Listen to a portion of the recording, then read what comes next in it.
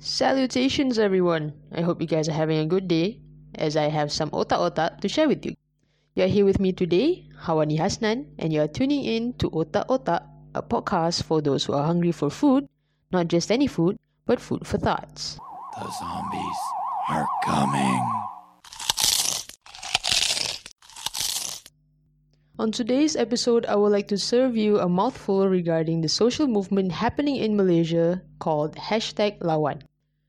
Lawan in English is fight or fighting. So basically, Lawan is a movement or protest towards the Malaysian government. I bet some of you are still unaware of why they are protesting. Due to the COVID cases that are reaching the sky up until today, with no information from the government on how they are handling it or they are able to control it. Other than that, the government is turning a blind eye and the local citizens' losses have fallen into deaf ears. So who is involved in this protest? It consists of the youth, activists, journalists and NGO workers, according to Malaysia Kini. Based on multiple news platforms, I see these people as Malaysian citizens who were extremely affected by the MCO lockdown period that has no progress at all.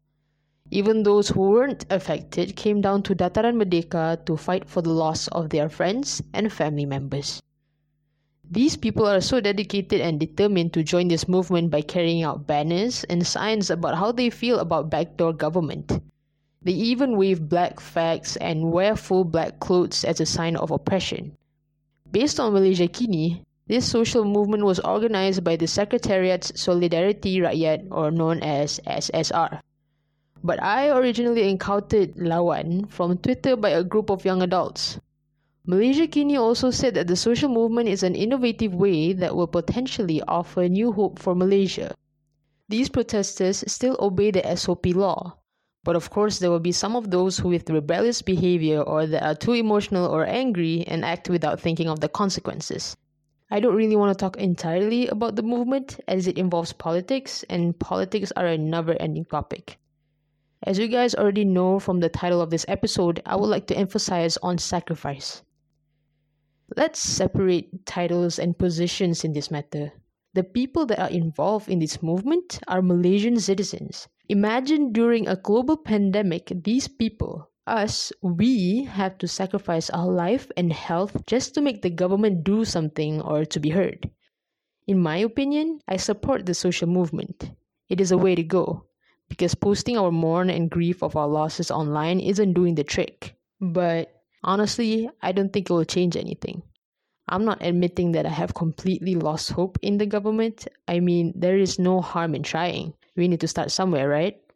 For me, even with the number of deaths and cases itself, the government isn't doing anything. I don't think going out to protest will make them start to care.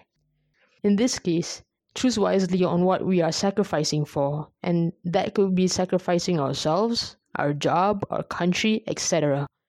We have our own purpose on why we are sacrificing something, and that is to get something in return. Results. Don't lose hope yet.